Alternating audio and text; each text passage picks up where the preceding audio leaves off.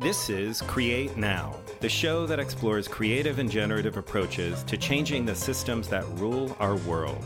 We're sector agnostic, and our guests come from a myriad of different disciplines and practices, but they all have one thing in common. They are people who are creatively rethinking and remaking sectors once thought unchangeable. On this episode, I speak over Skype with Mary Powell, Chief Executive Officer of Green Mountain Power in Vermont. Mary grew up in New York City with two parents who were artists, and she attended the prestigious LaGuardia High School of Music and Art and Performing Arts. After working at America's first money market fund in New York City as operations manager, she decided to move to Vermont for quality of life issues. In 1998, she accepted an offer to work at Green Mountain Power, and in 2008, she stepped into the chief executive role. Since that time, Mary has transformed the company into what she has called an unutility, introducing innovative products and services that help customers reduce costs along with their carbon output. Under her leadership, Green Mountain Power has more than doubled its size and become the first utility in the world to attain benefit corporation status, embedding into the company's structure the belief that energy can be a force for good. In 2014, Mary was recognized by PowerGen as Woman of the Year. In 2015, the Bennington Free Press named her Vermonter of the Year. And in 2016, Fast Company named Mary one of the 100 most creative people in business. I'm Robert Rancic, and this is Create Now.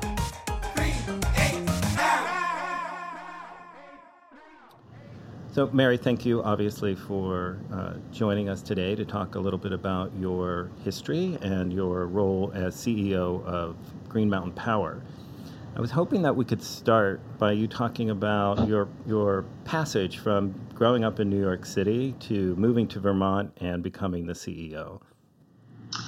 Sure. Well, first of all, it's a pleasure to talk to you. I really enjoyed the opportunity to meet you when I was down in Bennington speaking at that event.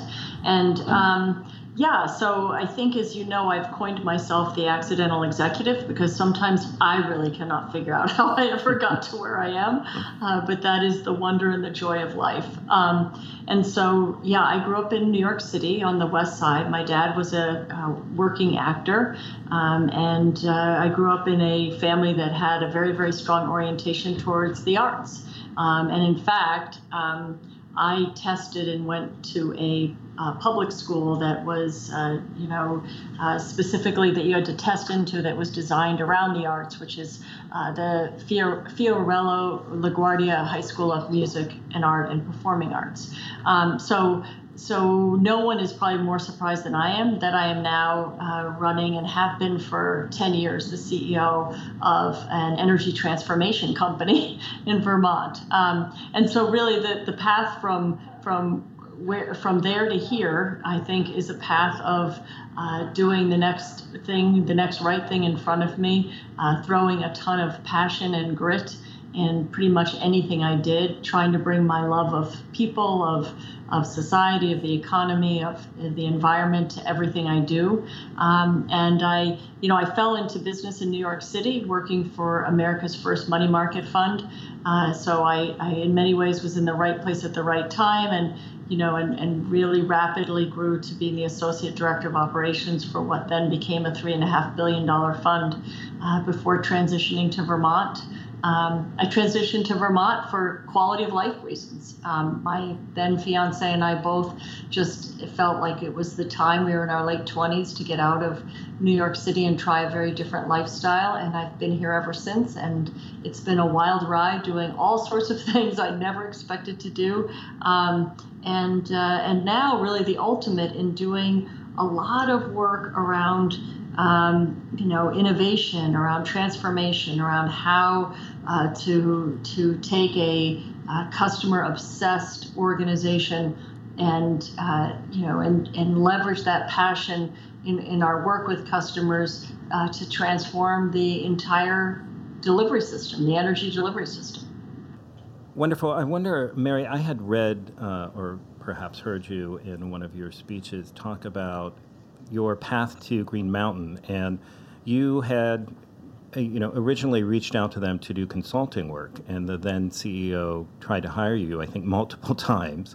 And I wonder what finally changed for you. Why did you finally sign on to work at Green Mountain?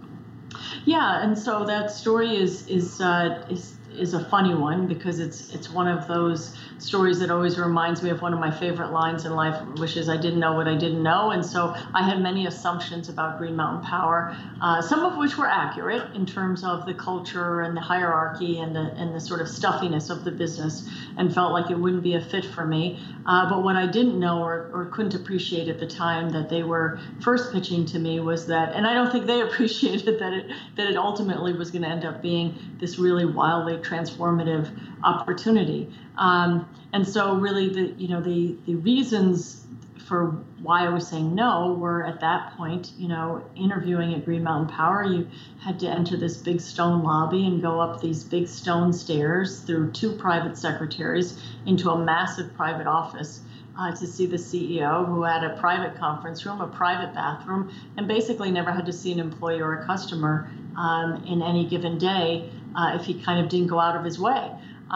So that sort of gives you a good visual of probably why it didn't feel like the right kind of fit or place for me, despite the fact that I was in some ways pitching myself at them, thinking more that I would get a good consulting gig out of it than employment. And so, yeah, you're right. They offered me the job. And why did I finally say yes? I finally said yes because it came back at me enough times that I talked to this woman friend of mine. She wasn't a businesswoman. She was just somebody who was great to talk to and process things with. And she just said, I'll never forget, she said, Mary, I think you should say yes. I think there's just a reason it keeps coming up. I think there's a reason you're supposed to be there. And so I said yes. I mean, that was kind of really as deep as it got.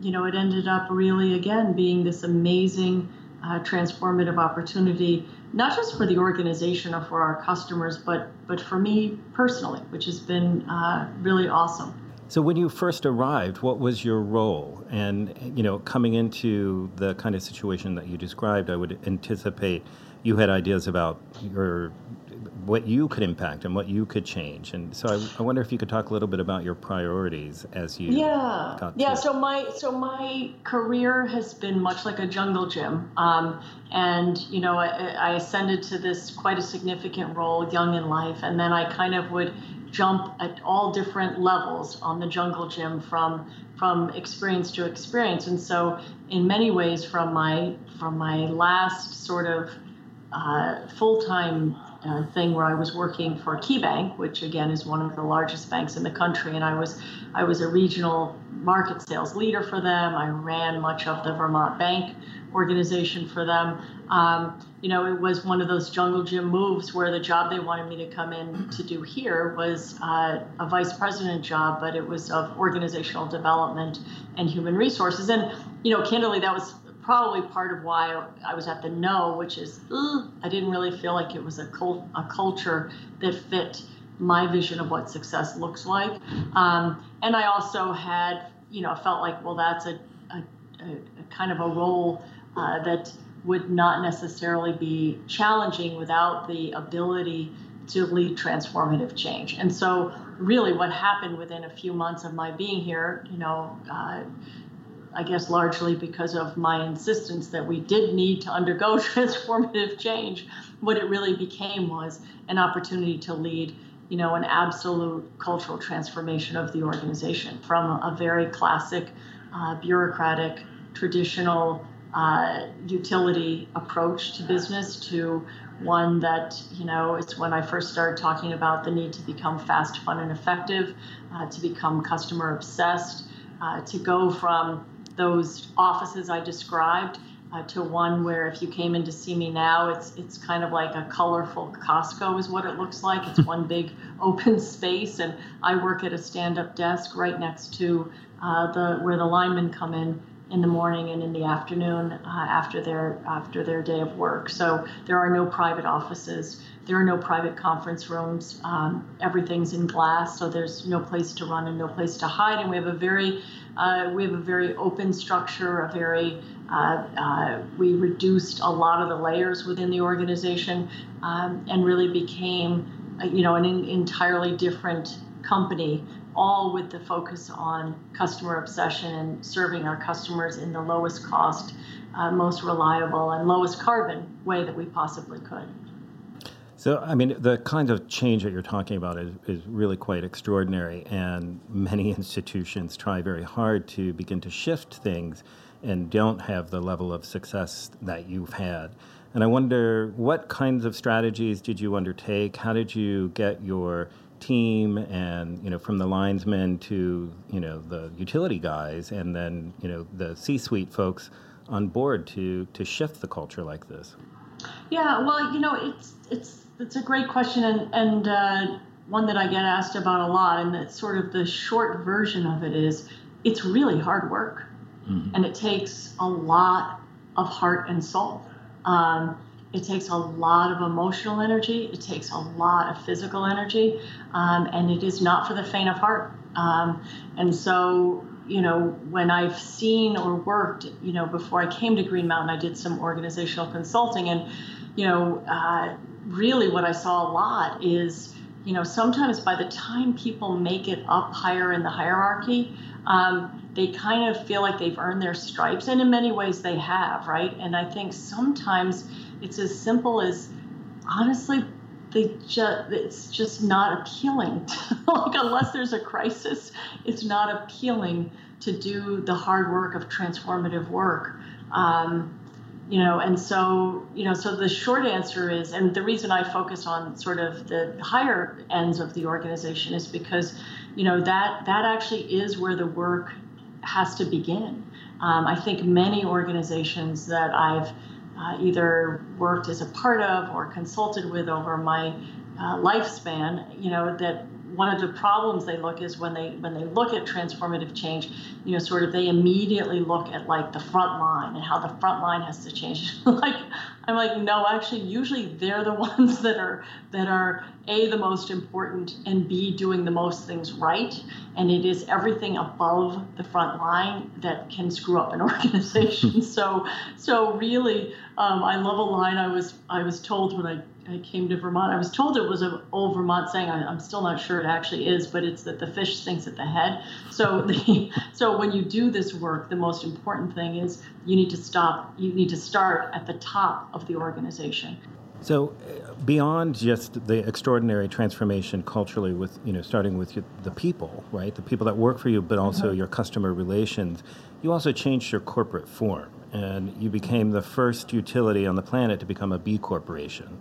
And I wonder if you can talk a little bit about what does that mean, and also how it's impacted the culture and how Green Mountain Power operates.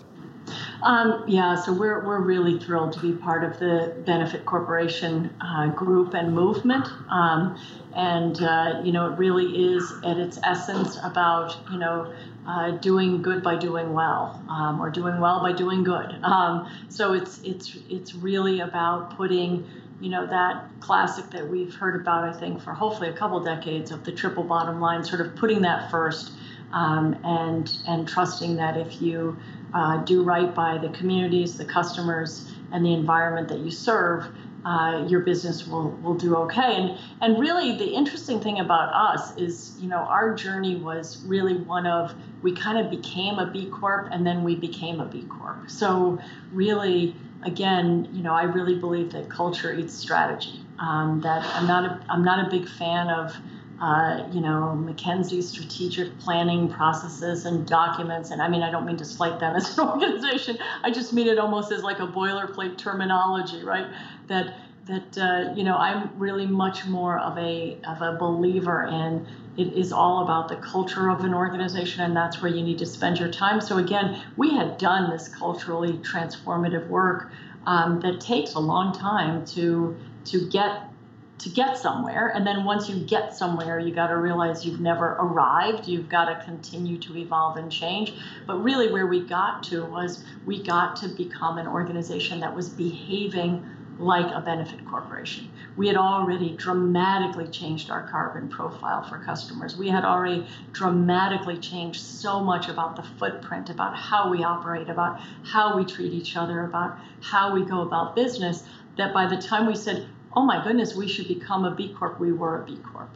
So I've read that your mission is to transform Green Mountain Power from a utility to an unutility. And I wonder, what does an unutility look like, and how is it possible to be an unutility and still continue to make profit in the long term? You know, we get the same reaction still every time people come here, which is nothing about it feels like you just entered a utility. There's bright colors, there's fast movement, it's a different energy. It is a fast, fun, and effective energy. And so that it's a culture of yes, not a culture of no. It's a culture of with a bias towards action versus analysis. So not to say analysis isn't important, it's very important in this business, but it should not be the key cultural driver. The key cultural driver should be one of fast, fun, and effective delivery for customers and innovation. So in many ways, I think that's the piece that we have, that nice foundation of being an unutility in terms of our culture. The real big engagement we're in now is how to really truly become an energy transformation company, how to really think about energy as a force for good in society, how to really think about energy as a service, not pushing electrons through grandpa's electric system, which is really what we've been doing for over 100 years, right? It's a system that was built on a one-way sort of paternalistic model of how to serve homes, businesses, and communities. And the really fascinating work, cultural work we're doing now and business model work is really thinking about how do we meet customers where they are and how do we meet customers in a way that's transformative so that we're helping to accelerate this consumer-led revolution to home, business, and community-based energy system where over time, over a couple decades, the grid system becomes more of the backup to this more home, business, and community-based energy system. Can you give a few examples of what that looks like from the customer side of things? I know I've read that you've helped customers go off-grid, and how does that model fit within your vision for Green Mountain Power as a utility company? So it's great. So it all fits because it's all part of being customer obsessed and loving our customers, because you can't love them and be obsessed with them and not want to provide different, new, and provocative solutions that might make them feel more secure, more resilient, and more comfortable in their homes. So as a part of that, yes, we launched the off-grid, mostly really as a great example to learn about energy as a service. That's kind of the ultimate in, thinking of energy as a service, not as something that is pushed over poles and wires and sometimes great distances. Another example of work that we're doing is the work we're doing in the context of a lot of strategic partnerships. There was one really significant strategic partnership with many players in Vermont, including the efficiency utility and many other players, to help create this whole it's called the McUnite community, where we use solar and storage and created sort of an energy independent community that, because it is still grid connected, we can actually use those resources to help us manage the bulk grid more cost effectively. So there are times where we're actually pulling energy from that community in a way that then helps to reduce the bill for all the other customers we serve. At a residential basis, that's the exact same thing as the Tesla Powerwall program that we've done that has really been transformative for so many Vermont homes where they have experienced no outages when we've had weather events, because they now have this incredible grid resilience. For some of them, they also tie it to their solar. For some of them, it is just pure grid resilience, where we share. We really do sort of a version of the community gardens that Vermonters like to participate in. It's sort of an energy sharing environment where, yes, they get a reduced price on the Powerwall, and it's because we're sharing that resource with them. And how active has Tesla been in working out this system with you? Because as the Green Mountain Power, peak times, et cetera, swing up and down in the summers or the winters, you're able to draw power from those batteries that are now located Absolutely. all over the state.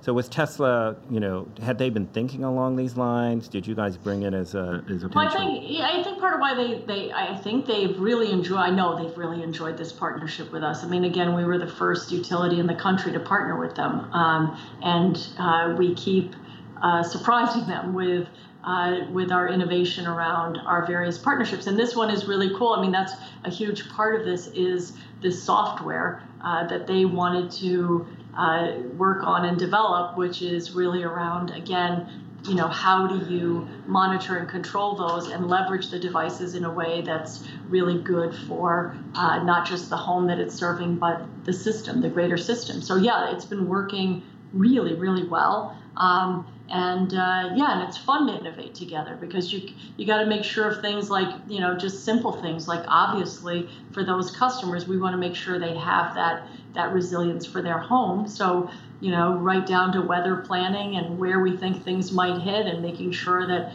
batteries are fully charged and not deployed. And it's like the transformation is so cool. In my mind, it's so much like it's going from this big, like, bulk, it's all one-way relationship to this highly dynamic, almost like being the conductor of a symphony orchestra. So my research team would be very mad at me if I didn't ask if you've met Elon Musk.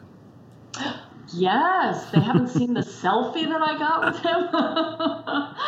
In fact, it's so funny. When I went to the launch, I had no idea we were the only utility in the country that had partnered with them, because in my mind, everybody would want to be doing it. And so I expected it to be sort of this mad rush of tons of people. And they said, well, because you're one of our first partners, you're invited to this, little private event before Elon goes on stage with the launch. And I went into this room and there just weren't that many people. It was, I think, Elon and about 12 of us. So I did get some time. And one of the CSRs that I was talking to before I was heading out west, she said, my son loves Elon Musk. If you get a chance, can you get a selfie with him? And so literally that's why I asked him for a selfie, because I said, a woman I work with, her son would really love this. So it was great to meet him. So as we come to the end here, I wonder if you could just talk a little bit about the near future for Green Mountain Power and what kinds of things you're brewing right now. Well, that's a great question. I mean, we have a part of what we did is we created this innovation space and what we call a collaboratory. So again, as I talked about the culture shift being this piece is now, how do we really become this innovative energy transformation company? So the cool thing is, we offered space for innovators that wanted to come play with us, and we've got a bunch now that are playing with us. So we're doing and working on all sorts of different innovations with others, and then some ideas of our own. But it's all it's all directionally going the same way, which is how do we really lead in this consumer-led revolution to distributed resources. And I think one of the most exciting things for me about being in this space right now is that we don't know what we don't know. And I'm convinced we don't know a lot. In other words, I'm convinced that there are technologies that we're going to see over the next decade that are just going to continue to accelerate the spinning of this flywheel towards a very different energy system. So we hope to continue to be surprising Vermonters with different ideas and initiatives as we go forward. Fantastic. And just so folks know, your innovation space, does that act as like a kind of incubator, or is it for researchers, or back to sort of being a benefit corporation? And one of the things that as Vermonters we've been focused on and at times concerned about are just sort of the brutal facts of the demographics of Vermont, the need to really leverage innovators like ourselves, honestly, to attract other young entrepreneurs or young companies to Vermont. So we very specifically ran innovation contests for innovators from other states and places to actually get them to put roots in Vermont and to innovate with us. So that is, I would say incubator to small businesses are what we've mostly been attracting to our innovation space. Well, Mary, thank you so much for taking time out of your very busy schedule to talk to us at Create Now. And thank you for all the incredible and visionary work that you're doing, leading us into a more resilient and sustainable future with our energy usage and consumption. Well, thank you. It was a real pleasure to talk to you, and thank you for all you're doing.